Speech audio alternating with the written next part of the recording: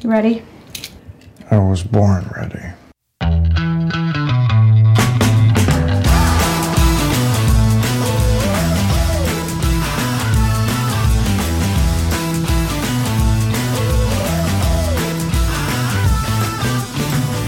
Welcome to the Advisory Opinions Podcast. I'm David French with Sarah Isker. And Sarah, today's podcast, we've got a really fascinating Supreme Court case to talk about. We're going to give a FedSoc update, a very quick hit on some Supreme Court cases that we're really going to pay more attention to when the opinion comes out. And oh my, a gun case out of Texas. I don't even want to say any more than that because I'm making David put this at the end because it is his dessert. And if we put it at the beginning, he would only eat dessert at this meal. It's, oh my, that's all I'm going to say. But let's start with FedSoc. Sarah, you were at the FedSoc dinner. Thoughts, observations, any comments on it? And I've got something to say in defense of Amy Coney Barrett after. So this was the national conference, the yearly national conference held just after the election this year, which is unusual. Normally it's kind of the week after. And high attendance, not surprising. At the dinner on Thursday night, which is held at Union Station, there were 4 justices. Justices Alito, Gorsuch, Kavanaugh, and Barrett, all in attendance. The actual program was a little ... strange. May I just suggest that having like David Latt MC the dinner might make some sense in future years. It was sort of a hodgepodge. It was the 40th anniversary of the Federalist Society, which is fun, David, because the Federalist Society and I are the same age and our birthdays are at the same time. The Federalist Society is younger than me? 1982, my friend. Oh my goodness. So they did some like history, some reminiscing, and then Justice Alito stood up and did sort of an impromptu story about a time he remembered running into Charles Fried, the Harvard professor, at one of the sort of original FedSoc meetings used to be at Tony Chang's in DC. And this happened for decades. And so everyone kind of remembers back in the day going to Tony Chang's, whatever it was, monthly or so. And I guess Charles Fried and his, if you can just imagine a very patrician New England accent that I cannot do very well, ran into then just Sam Alito and said, running into you here is like seeing a friend in a bordello. And Justice Alito then said, and I think that's really accurate. What? And so the room is just like melting in laughter. And then he pauses and says, I think you all are taking something different from this than what I intend. And then the room erupted in laughter about. So everyone enjoyed that. Justice Barrett gave a rousing tribute to her judge, Lawrence Silberman, who she had clerked for, that we've talked about here, who passed away recently. And then another person talked about Lino Graglia and some of the famous quotes from the University of Texas professor. This was my favorite. Giving equity jurisdiction to judges is like giving steak knives to the Manson family. We don't have enough equity jurisdiction jokes in our pantheon. Exactly. Yeah. And there were, just many a circuit judge there to run into. Everyone was in their black tie finest. So yes, David, it was a successful Federalist Society National Convention. As best, I didn't actually get to go to any of the panels. So spoiler alert, this Christmas, you will not be getting your dozen judges on AO. Sorry, maybe next year. That was a lot of work. It was an enormous. Yeah, that was a lot of work. So just to let people peek behind the scenes, getting a dozen judges to talk and then editing, that was a lot of work. But David, one of the jokes so when Justice Barrett got up to speak, it was a surprise. There was no program really. And so the applause and the standing ovation lasted a really long time. And upon taking the stage, she said, wow, that's a lot of noise or something, better than the protesters outside my house, or a nice change from the protesters outside my house. Something like that. I thought nothing of it. But you're telling me this actually caused a kerfuffle? And here's the actual quote. It's really nice to have a lot of noise made, not by protesters outside my house. And people erupted on Twitter that she's mocking protesters, that she's mocking pro-choice movement, that she is... Wait, why can't that just be a true statement? That it is nicer to have a standing ovation than it is to have protesters outside your home? What if there's just nothing more intended? Yes. Not mocking, not derision, just, yep, I would rather have people cheering for me than booing me. At my home. Booing me at my home. And, you know, you're familiar with the term soccer flop, right? Yes. Okay. For those who are not familiar with the soccer... Oh my God, this is like the law student who explained, what was it, match to us? What's the word? Upset. Upset. Yes. But I use the term all the time. I will say, like in casual life, that's a soccer flop. Come on. And people don't know what I'm talking about. So okay, then explain it. I'll explain it very briefly. If you watch any soccer, not so much MLS, but around the world at all, you're familiar with this concept of the soccer flop, where someone is barely touched, sometimes not touched at all, and flops on the ground, often writhing in pain, grabbing their knee, banging their fist on the turf. And then when they don't get the call, or maybe they do get the call, they'll hop right up and keep on playing. Now, we see this flopping in basketball, but it's got nothing on soccer. You can, in fact, if you're on Twitter and you want to GIF, you can even just put in the term soccer flop in the search bar, and it will come up with some spectacular examples. It's just fake pain, fake outrage. And you just see it once you recognize it, it's all over the place in politics. It's all over the place online. And as soon as I saw that, and as soon as I saw her joke, I thought, soccer flop, please get over it, move on. It's totally fine for Justice Barrett to say it's better to be cheered than screamed at outside my home. I think that's true. Totally fine. All right, Supreme Court time. Supreme Court time. Sarah. All right, one quick thing I learned at the FedSoc dinner about the Supreme Court, because we've talked a lot about the public lines and what time people are having to get there. And I've tried to pass along, the times that people have arrived and whether they've gotten it or not. But what we haven't done, David, is talk a lot about the lawyer line. So if you are a member of the Supreme Court bar, you get to stand in a different line, and a much shorter line, obviously. And generally, we sort of all assume those people all get in. But heard from a lawyer that, in fact, he got in line at 8:30 for the case we're about to talk about and did not get in. Miguel Estrada was actually behind him and also did not get in. The famous Supreme Court advocate and erstwhile circuit court nominee. However, one elder statesman lawyer just simply walked to the front of the line and said, I have a reserved seat in the Supreme Court bar section. They were like, well, which is it? Do you have a reserved seat, or are you going to be in the Supreme Court bar section? And he just repeated, I have a reserved seat in the Supreme Court bar section. And they let him through, which is maybe just the benefit of being quite old. Yeah. At some point, you're like, you just go ahead. Whatever, dude. All these youngins can wait. Okay. So 8:30 for the Supreme Court line, not early enough for a not hit parade case. Very interesting to us, but I was surprised. Yeah, interesting. Okay, so the case we're going to talk about is very, very interesting because it is both in and not in for reasons we're going to talk about. We've talked about this concept of this term of the court in many ways being the race term.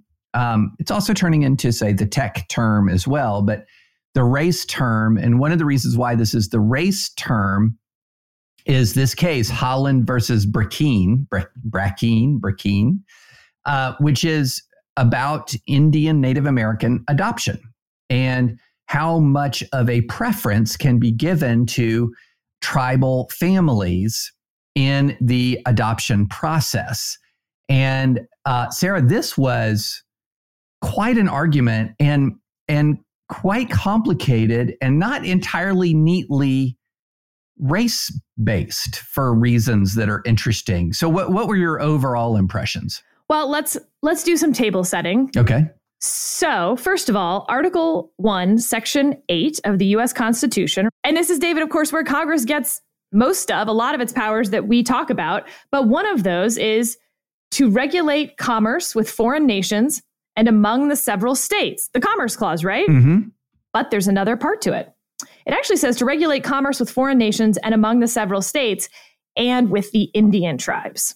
And so this entire case, to some extent, is going to turn on whether that is a plenary power, which the Supreme Court has previously held that it is, what the word plenary means, and whether this Indian Child Welfare Act falls within that plenary power. I also think it's worth just discussing the facts here because they were heartbreaking to me, David. Yes. I was more like, my stomach was involved in reading this brief more than most. I don't know if that makes sense to people. If other people's stomachs can sense like emotional reactions. Makes total sense to me. No, okay, good. Totally. Yeah, absolutely. When I say my stomach was involved. That's term, the origin of the term gut punch. Yeah. Good. Okay. ALM and YRJ are siblings whose biological mother is a member of the Navajo Nation. When ALM was 10 months old, Texas officials removed him from his biological mother and placed him in the Brackeen's care. After ALM's biological parents voluntarily terminated their parental rights, the Brackeens sought to adopt ALM with the support of both biological parents, the child's guardian ad litem as well, meaning a state-appointed person who looks after the child's best interests. Even though ALM was not a member of any tribe and was never domiciled on a reservation, the Navajo Nation unilaterally designated Navajo as ALM's tribe in the adoption proceedings. And this is from the record.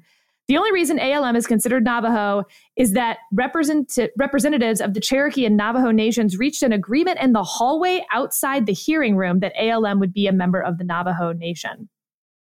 Woof. After ALM had lived with the Brackeens for more than a year, the Navajo Nation identified an alternative placement for him with tribal members who were not related to him and in a different state.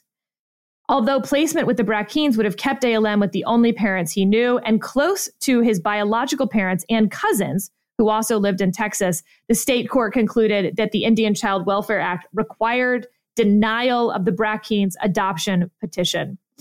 By the way, after this lawsuit was filed, the Navajo Nation withdrew their placement request, and the Brackeens have been able to adopt ALM. But then ALM's biological parents had another child. Sorry, his mother had another child. Okay. It does not specify the father. Because YRJ, the siblings' mother, was not able to take care of her, the Brackeens sought to adopt YRJ so that the siblings would grow up in the same house. Once again, YRJ's mother supported the Brackeens' effort, but the Navajo Nation opposed it, sought to send YRJ to live in another state hundreds of miles away with either a great aunt or an unrelated Navajo couple rather than with her brother. Because YRJ was also designated as an Indian child under the Indian Child Welfare Act, certifying that she has 1/2 Navajo Indian blood, unilaterally enrolling her as a tribal member.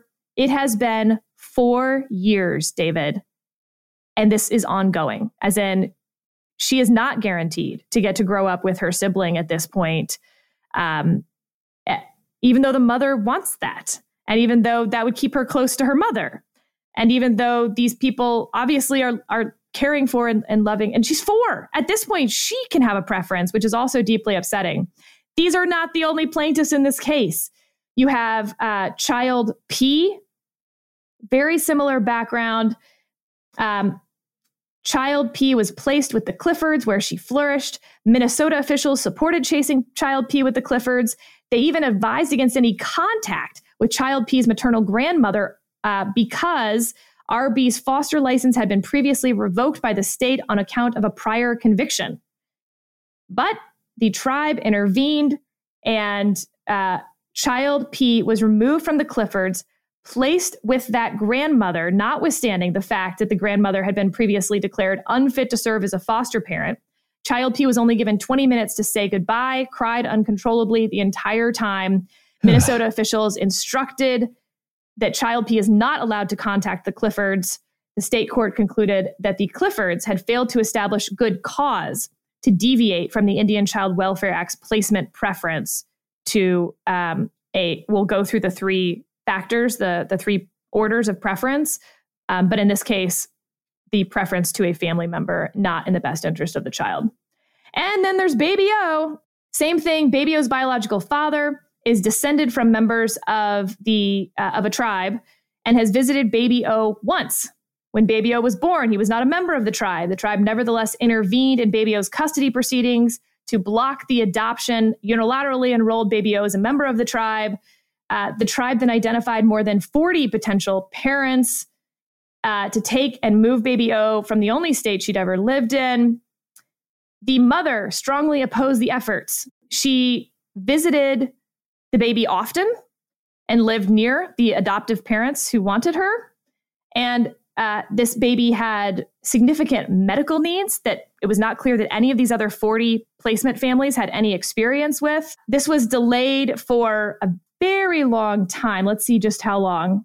So it doesn't say, but the Nevada officials were forced to diligently search for an Indian Child Welfare Act preferred placement and do a methodical study. After this lawsuit was filed, the tribe once again backed down and that baby was allowed to be adopted. So David, you read this and it just screams out at you that obviously the number one standard should be the best interest of the child.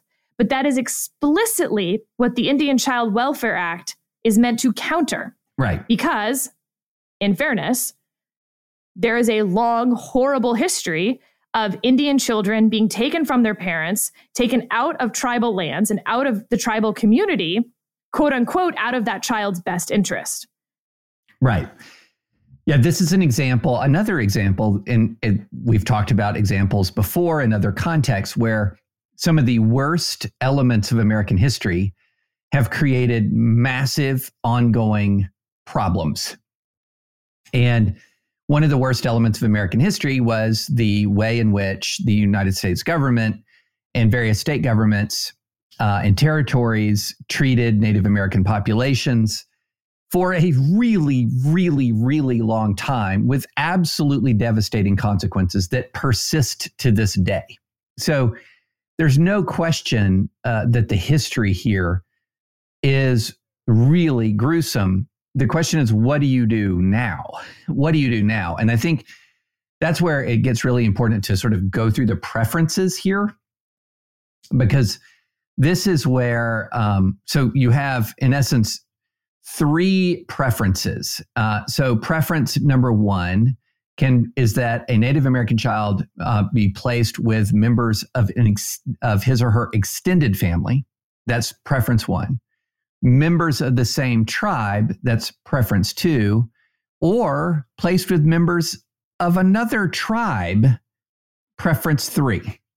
And preference three, to be clear, that means if you're, say, Navajo, there's still a preference that a member of the Cherokee tribe could have, even if you're Navajo. And regardless of the state. And regardless if you're of the a state. Navajo child born in Maine and there's a Cherokee family in Alaska, according to preference three, you would be shipped to Alaska. Now, they do note in the oral argument, there's nothing in the record, and the government has not been able to find an example of that actually ever happening in terms of a 1,000-mile, totally unrelated tribal placement. But that's what preference three certainly says. Yeah. And then under those three preferences, you can rebut that.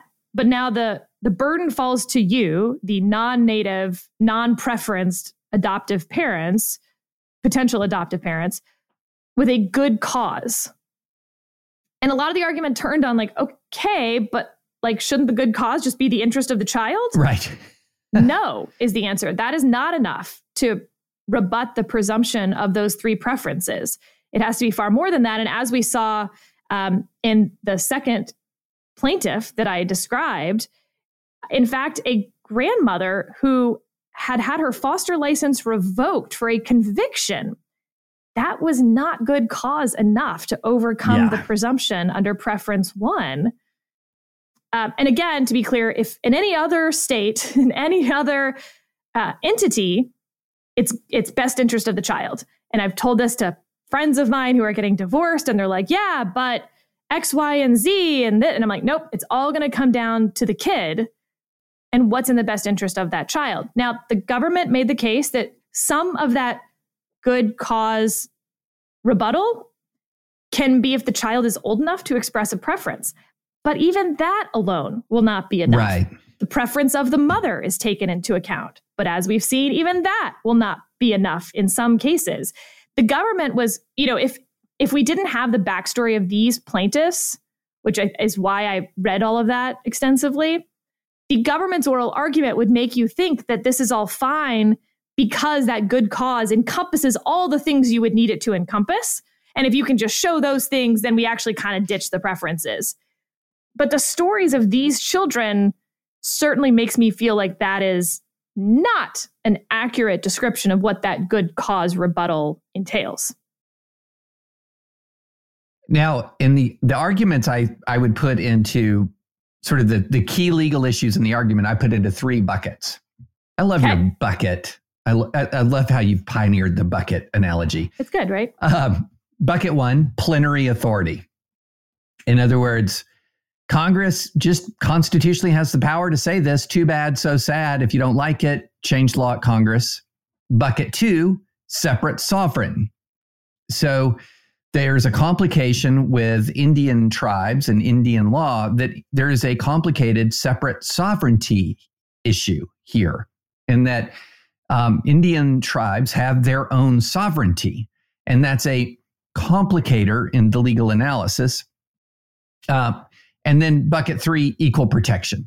To what extent, even with plenary authority and separate sovereignty, does equal protection, 14th Amendment equal protection, come into play and prevent this purely sort of race or ethnicity-based preference and prevent that from taking hold?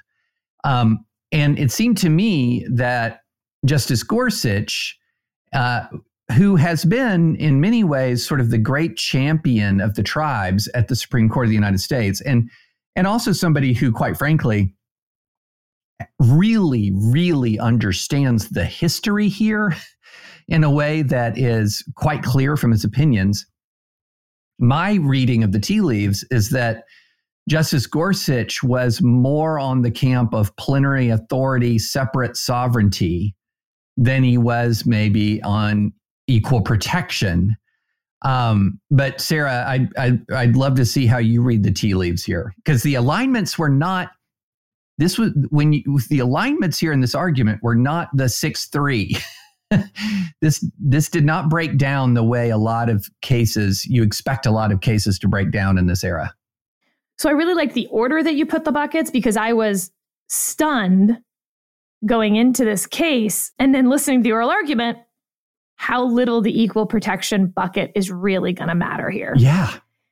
Because of those other 2 buckets, frankly, every justice that we really heard from seemed to accept that this is a political designation and not a racial designation. And while I certainly find it moving that these children, that we do not act in the best interest of these children because of their ancestry, and we do act in the best interest of all these other children, that does seem to me to be an equal protection violation. I don't think that's how this case is going to get decided. I think you're right. I think you're right. And so on that plenary question, we can break up that bucket. We'll partition the bucket. Does Congress have plenary power? And does this fit within a plenary power if they do? So, Justice Alito kept saying like, okay, but like plenary, is that everything? Yeah. And the government and the tribes tried to kind of say like, no, it's not everything. It's just everything. It's just plenary. Because it seems to me the tribes wouldn't necessarily want plenary to be everything. Yeah, hard to say. I will say the most effective argument that I heard on this was the idea that, of course, the United States bestows automatic birthright citizenship on children. And that, in fact, when it comes to foreign nations, we absolutely have child custody treaties with those nations. If you abscond with an American child to another country, or vice versa, you take one of those children into our country, the other parent just goes into court and if you can prove that that's a citizen of a different country, like the United States, again, it's a little more complicated than this, but for the most part, sends that child back. To be dealt with in the custody hearings in that country, not necessarily back to that parent. So to the extent you think of the tribes as separate sovereigns, David, there's a lot of precedent, frankly, around the federal government having the authority to set law around child custody arrangements. Now, are the Indian tribes separate sovereigns? Is this under the plenary power under that, Article 1, Section 8 that I read to regulate commerce? Is this a regulation of commerce? Right. To do state child custody disputes? Right. This all was where most of the argument centered. And by the way, we're not talking about the anti-commandeering part, about whether, in fact, this is the federal government forcing the states to enforce federal law, which is a no-no under Constitution. And separate whether the states have standing. Texas is one of the parties here. Texas arguing that they do have standing because if they don't enforce this, they'll lose a whole bunch of money. And also, and this was interesting, that Texas violating the Equal Protection Clause is a violation of Texas's sovereignty, forcing them to violate a constitutional provision that is put on them by the 14th Amendment, and then the federal government telling them to violate it. So that's fascinating. But David, it looked to me like there's a majority, if not a super majority of justices looking for a fairly either narrow ruling here, maybe narrowing the Indian Child Welfare Act, or just upholding it, not because they think it is wise policy, but because they think it is within Congress's power and there's not much they can do about it. And that while I certainly wish that Congress had, fine, preference 1, 2, and 3, and the rebuttable presumption is good cause, and then be really clear that any of those will overcome, that it's a very easy presumption to overcome, or vice versa. And this is, of course, what I really want, which is to actually write it the same way as most of these state court proceedings would go otherwise, but to say the best interest of the child. And in the case of a child who has been enrolled in an Indian tribe, that will have some weight in what is in the best interest of the child when it comes to their community, spiritual practices, etc., which will be very different than for a 2-day-old baby who's never lived on a tribe, who's was unilaterally enrolled, versus, let's say, a 4-year-old who has been living on the tribe. Both parents are members of the tribal nation. And so the best interest of that child may look different because of their tribal membership. But it should still all be wrapped into that best interest of the child. Unfortunately, that's not really up to the Supreme Court to decide. Yeah, on the plenary power prong of this. So here's Article 1, Section 8. Congress shall have the power to ... regulate commerce with foreign nations and among the several states and with the Indian tribes. I'm with you, Sarah. That says regulate commerce. It doesn't say exercise dictatorial control over. Now, that's but it's the Commerce Clause, David. Yeah, I know. Dives into deeper issues with the Commerce Clause, but plenary power strikes me as an unpersuasive argument. Separate sovereignty, which you just outlined, strikes me as a more persuasive argument. And this is where the very complicated nature of the relationship between American Indian tribes and the federal government comes into play. And my goodness, as we've said many times on this podcast, once the category of American law called, Indian law or Native American law is so incredibly complicated. But that separate sovereignty argument to me is the one that is most interesting in defense of the tribe's position. And then the equal protection argument, let's just be super clear about this. If you had, in the absence of the complicated relationship between Indian tribes and the federal government, if you just had, for example, to take a controversial issue, one that was more controversial in the past than it is now, but you take a controversial issue more from the past than it is now, in transracial adoption. So if you had a state like, say, Tennessee said, well, our first preference for any child is that they be placed with extended family. That's not going to implicate the Equal Protection Clause. That's going to be lawful. But then they say, next preference is same race in state. Well, nope, that's going to violate the Equal Protection Clause. And then if you had a third preference of same race, different state, that would be dunked on by the Equal Protection Clause. So this is a regime that would not pass muster under the Equal Protection Clause at all outside of this context. And so my thought, Sarah, is that of the three preference framework, that separate sovereignty really does come into play on, of course, extended family. I don't think that's really controversial. Separate sovereignty comes into play with second preference for within the tribe. But I think that third preference is toast. I think that third preference. Here's the problem, though.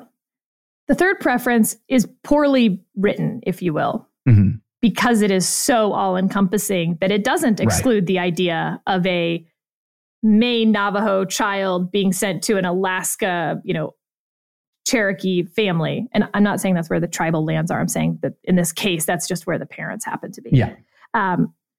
But in practice, at oral argument, what they were saying was, yeah, but what you end up is that tribes share land sometimes, or a family will live on another tribe's land, or one parent will be Cherokee and one parent will be Navajo. Well, the child is only enrolled in one tribe. So the child is enrolled as a Navajo, but they're half Cherokee as well. They just weren't enrolled as a Cherokee. And so what number 3 is supposed to capture is that idea that they're going to live with a Cherokee family on a Navajo reservation, or they're going to live with a Cherokee family because mom was Cherokee, even though they are enrolled in the Navajo Nation. The problem is number 3 isn't that narrow. I agree with you that either this whole thing gets upheld, which again, I feel it in my stomach, or they just cut number 3, which makes my stomach feel a little bit better, but frankly doesn't fix most of the problems for these plaintiff families, which is what made my stomach turn in the first place, because the so difficult to rebut presumption on these preferences where the best interest of the child is never really factored in. That's what's hurting here, is you just feel for these kids, the 4-year-old who's being ripped away from the only family they've ever known. Oh, yeah. No, I know. It's just awful. It's absolutely awful. And like I said, in any other context, it would be, if you had a racial preference that was causing that ripping, that would be struck down. It would be struck down post haste. Like there's just no support for it. But it's that separate sovereignty element here that Justice Gorsuch was highlighting that to me makes this much more complicated. I'm much less persuaded by the plenary authority. I'm much less persuaded by that concept. By the way, on SCOTUS blog, when they wrote up this, they had as the main picture the drawing from the courtroom that had Chad and Jennifer Brackeen. And like, you want to feel this case in your stomach? This is just a artist rendering of these two parents and just the expression on their face as they're watching their children's future fate be sort of bandied about for 3.5 hours. I don't know. I really felt that. And of course, remember in the Brackeen situation, the Navajo mother wants both the first child and the second child with the Brackeen so that they can be raised with their siblings. Both children were unilaterally enrolled into the Navajo Nation. The mother did not ask for that. And that to me gets to be quite bewildering, except for the fact that, frankly, that's the sovereign nation point, right?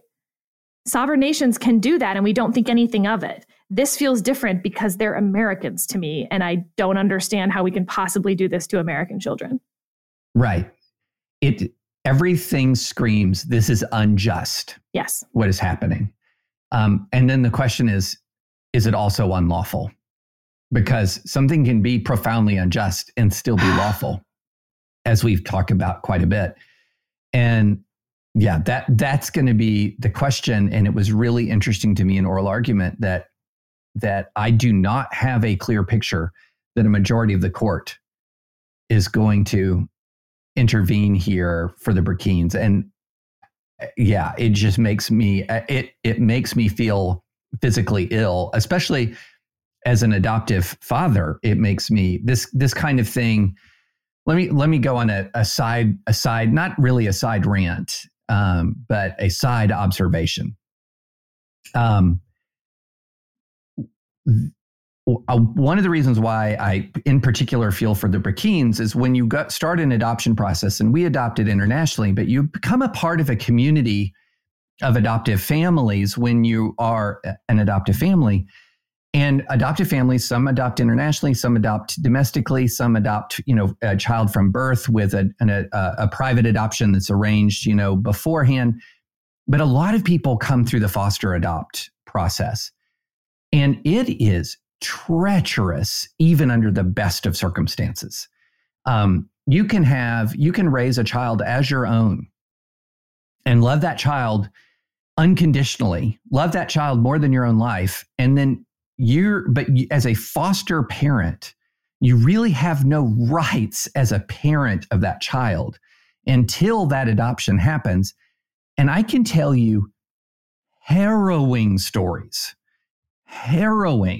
about how the law really does try, for a lot of good reasons, to keep biological families together if at all possible, but also sometimes errs badly on the side of keeping biological families. And we have walked as friends together with people who are in the foster adopt process, who the biological parents sort of at the very last moment reach out, try to grab that child back, abuse the child again, which is what caused the foster process to begin with, abuse the child again, and only after the second massive round of abuse were parental rights finally severed. But could you imagine, Sarah, you're raising a child as your own, the state comes and takes the child, and look, you walk in as a foster parent, eyes open, you don't have rights, but you also know that the parents are completely unfit. Here comes the state, takes the kids back. Every molecule of your body is screaming something terrible is going to happen. Something terrible happens, and the kids come back, but re-traumatized. This is the foster adopt. And look, I have so much respect for foster families. My gosh, the service that they perform and the love that they have to do what they do, and the peril that they, especially when they're going through that foster adopt process, that peril that they experience with these kids is, now these horror stories don't always happen. They don't happen most of the time. But man, that's why, knowing this and sort of walking through with families who've been through this makes this case just that much more impactful. Frankly, I think our foster system is horribly broken in any state that I have witnessed it in. And our guardian, the whole thing, it's a hot mess. And more people should volunteer to be guardian ad litems. It would be a wonderful pro bono thing to do for those lawyers, young lawyers starting out looking for something to do in your community that can really make a difference. Become a guardian ad litem for these kids and advocate for them the best you can, and guard your heart a little, because it's going to be really hard. Yeah. Oh, absolutely. Absolutely. All right, David, we had this podcast has been accused of ignoring the commercial litigation docket. And we are frankly just very guilty of that. And there's not really any. We're very guilty of it. But to make up for it just a little bit, tiny bit, I just want to mention this case that was argued for this calendar month. But I think we'll visit it again when the opinion comes out, if it comes out, and potentially the big way that actually post-argument, it really might. So this is the FTC case and the SEC case that were also combined. How, you wonder, does an FTC case and an SEC case get combined? Because those are very different things. Well, because both cases involved more or less identical statutes that govern challenges to final orders from those administrative agencies. The statute says that the only way you can challenge those final orders is a petition for review in the Court of Appeals. But that's not what these two cases are about. They're not about the final orders at all. And there wouldn't even be these final orders in these cases. Instead, plaintiffs in these cases were targeting the agencies, basically the due process clause, saying that the agencies were so biased that the proceedings offended the due process clause, and that the rules for removal of the administrative law judges who would potentially hear their claims violated the Constitution's appointment clause. So the question for the Supreme Court is, can you still go to the district court with any of this? Or do you have to exhaust at the FTC and SEC administrative law, part of this before you can ever get into federal district court? 28 USC 1331, everyone sing along with me. District courts have jurisdiction. This is, by the way, Justice Gorsuch explaining 1331. District courts have jurisdiction over these claims absent any other consideration. Then we have the FTC Act that says cease and desist orders can be reviewed in the Court of Appeals rather than the district courts. Those are the two statutes we have. We don't have a cease and desist order here. I would have thought that might be the end of the game. Again, what am I missing?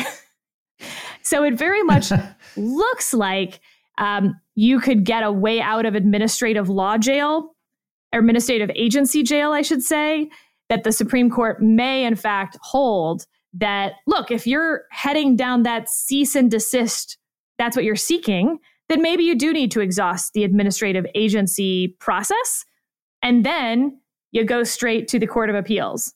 But if you're challenging some constitutional infirmity with the administrative agency itself, it makes no sense to have to exhaust at the administrative agency stage because A, obviously they are going to be biased in reviewing whether they themselves are unconstitutional. And B, it's not even clear they have jurisdiction to decide that question to begin with because they're ALJs. And so that's where 1331 comes in, where it's like, yes, then obviously you just go to a district court like you would with any other constitutional claim. This would change the administrative agency balance, certainly, David, and is of great interest to our business litigation friends. And so we will keep an eye on it. We're sorry we didn't cover it earlier. Your voices have been heard. Yeah, and it's particularly my fault, Sarah, because I'm a former commercial litigator. That was the first almost 10 years of my career was commercial litigation with a First Amendment hobby. Can I tell you that though this case, the only thing I actually love about this case is that it's going to give us an excuse to not only on this podcast, but on the podcast where the opinion comes out, talk extensively about the Thunder Basin factors. I like that. The Thunder Basin factors. So this is about how you determine when Congress is stripping jurisdiction. And the Thunder Basin factors, and I'm going to say it as many times as I can, asks one, whether Congress's intent to preclude district court jurisdiction was fairly discernible in the statutory scheme. And two, whether the dispute at issue is of the kind meant to be first reviewed within an agency's statutory scheme. So under number one, it's relatively clear that for that cease and desist order, they wanted it to go to the Court of Appeals rather than the district court, although frankly, that was in a little bit of contention in the argument. But on number two, whether the disputed issue, again here, whether the administrative law judge's removability is unconstitutional, is of the kind meant to be first reviewed within an agency's statutory scheme?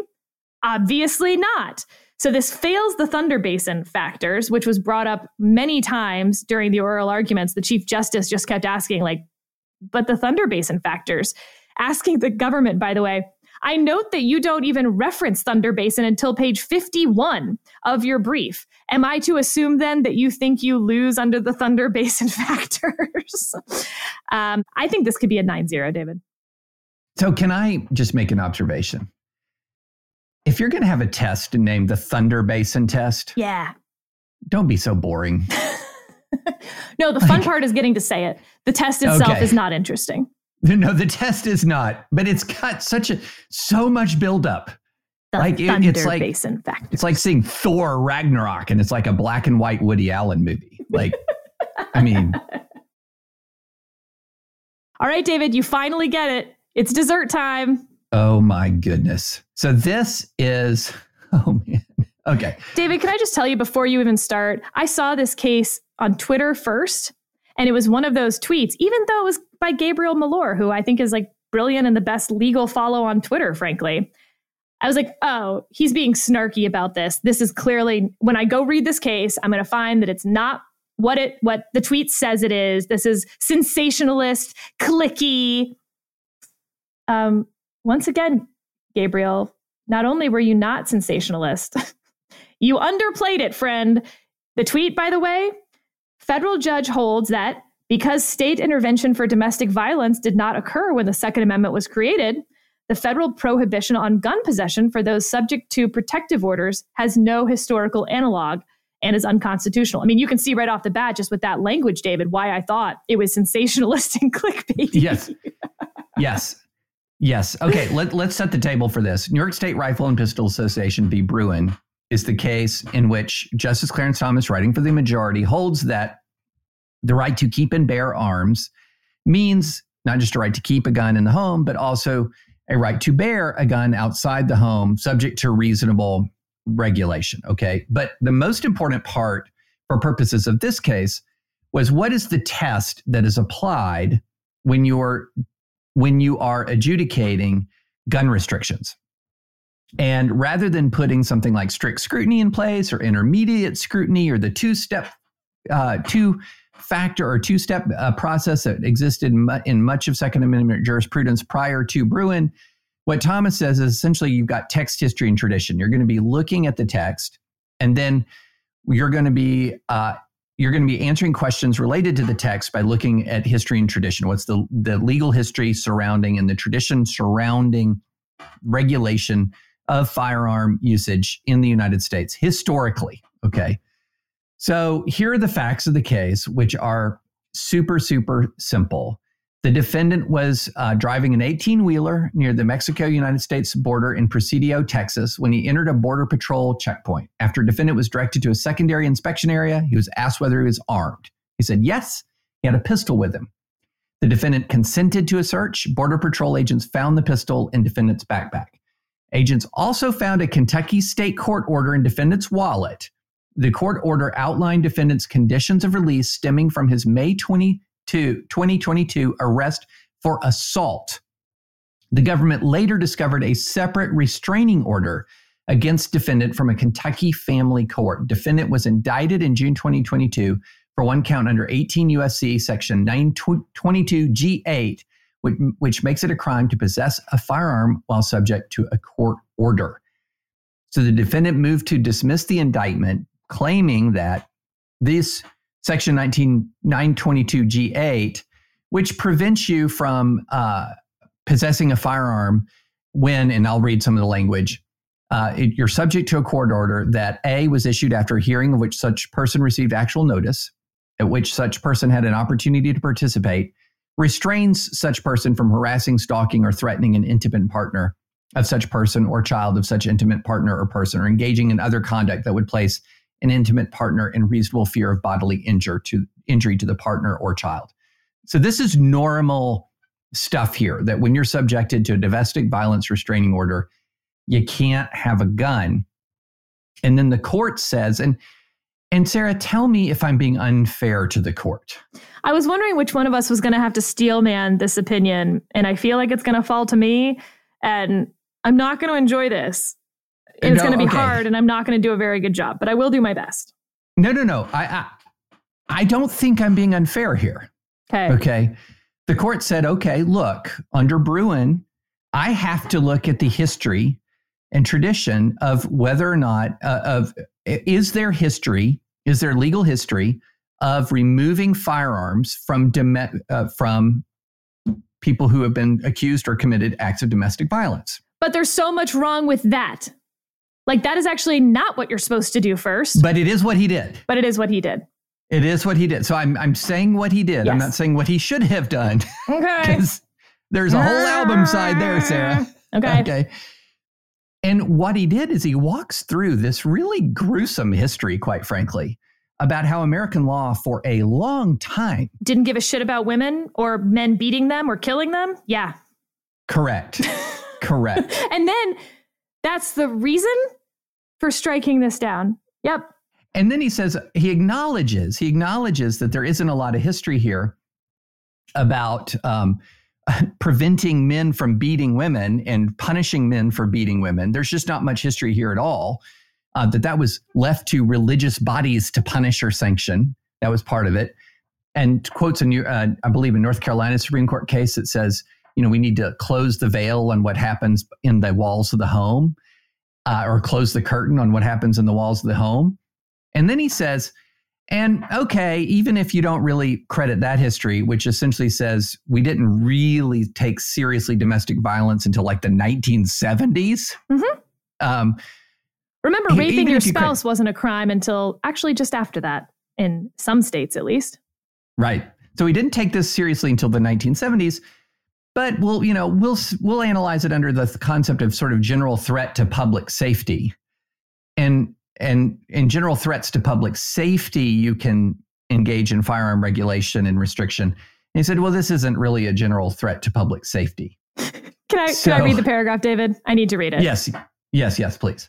I just want to set the stage for poor husband of the pod last night as we were laying in bed and I was reading this opinion and he was doing God knows what. And somehow, I will just say, like, my rage seemed to have spilled over and he was like, please stop reading this opinion.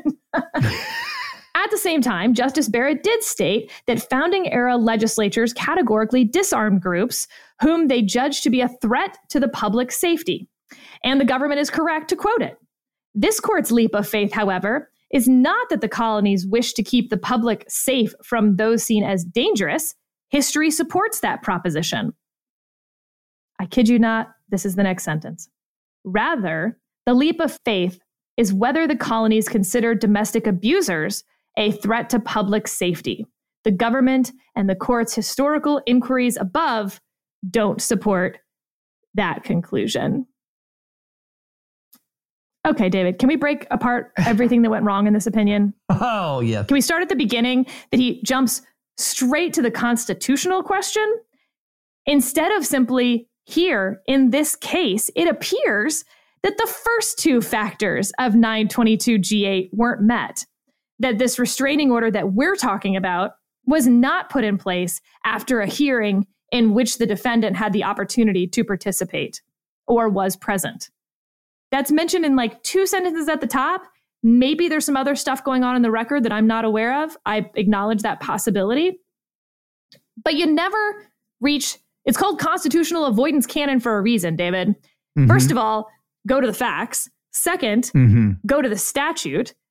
And then lastly, you go to this big constitutional question. That's not what happened here. We just went straight into a historical analysis under Bruin.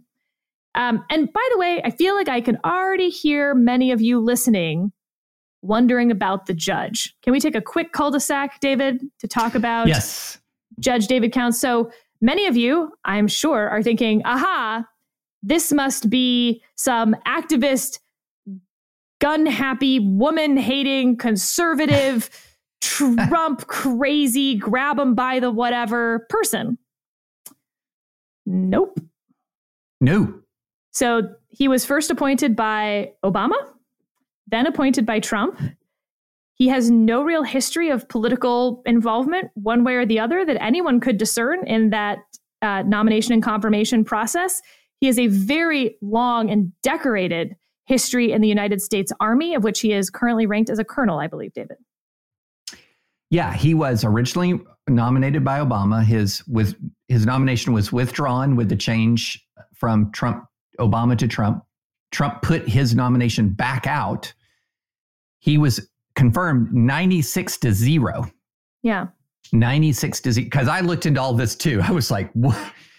Now, okay, can I do one thing, let me pinpoint one thing that is puzzling to me about the opinion, just from a pure precedent, from the standpoint, not of everything that is wrong with it about analyzing history, but from the standpoint of just reading Bruin.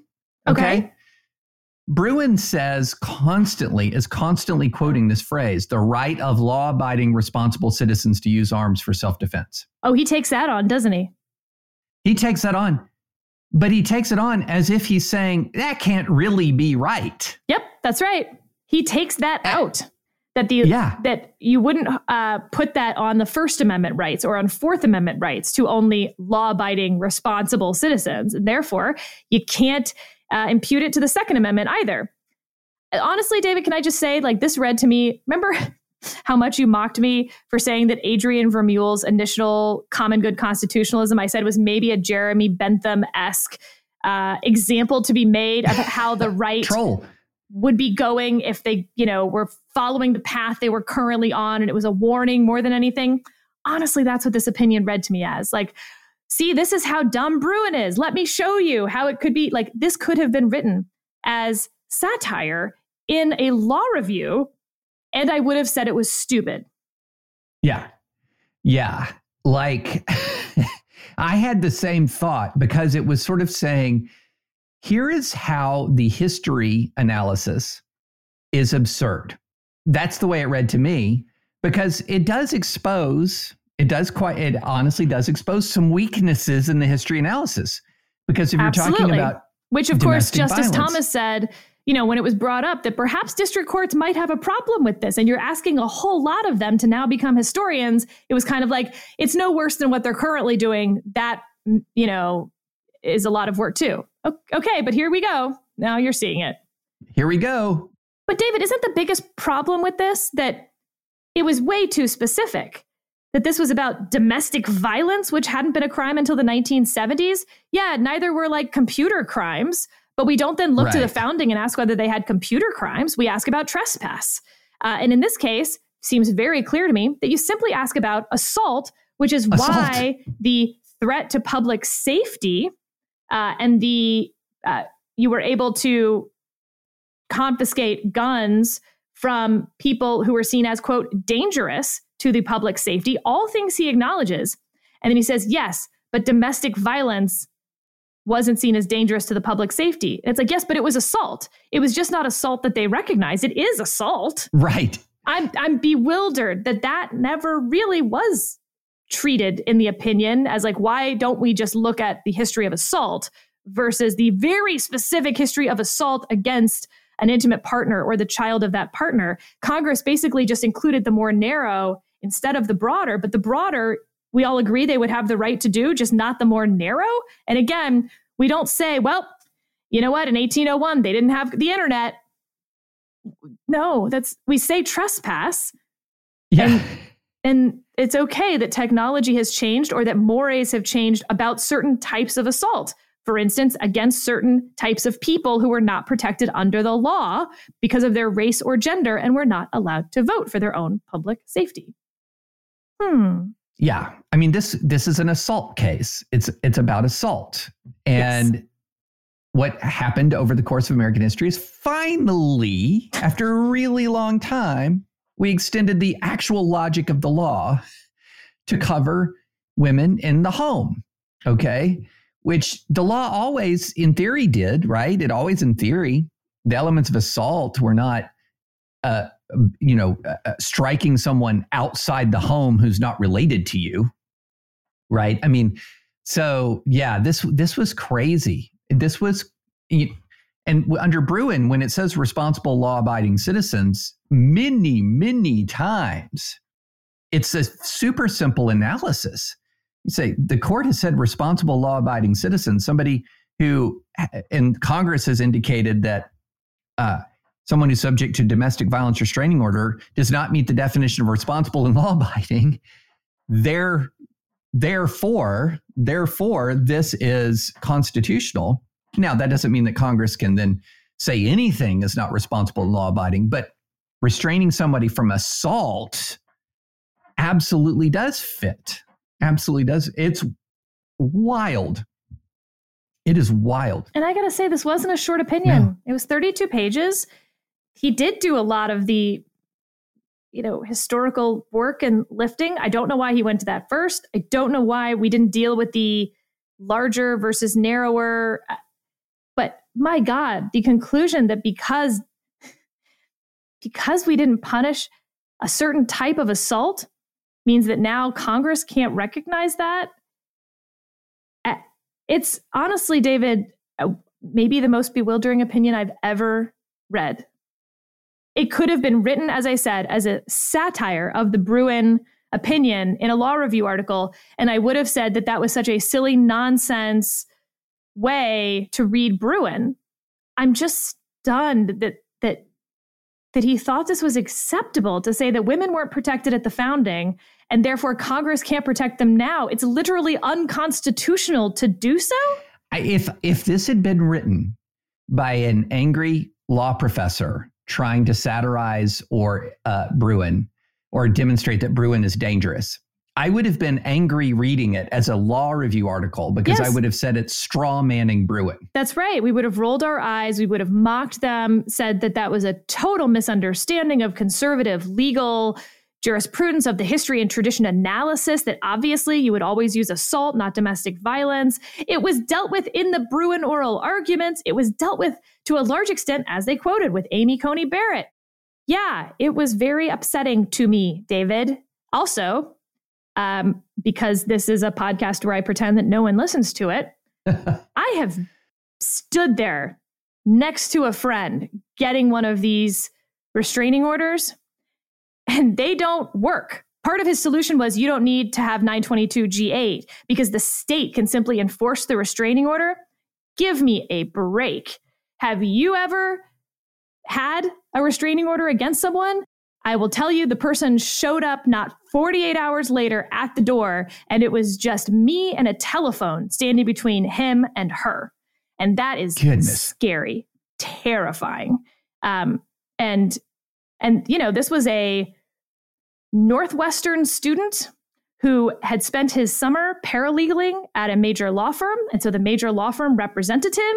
He had every benefit, and she had me, which I know many of you listening are like, haha, so you won. But this stuff is really scary.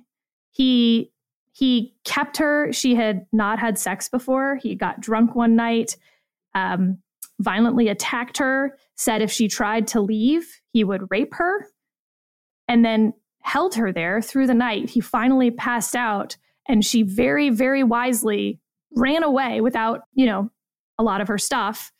She was bruised all over. We called 911. They got pictures of it, and none of that, we got the restraining order, but none of that helped. Mm-hmm.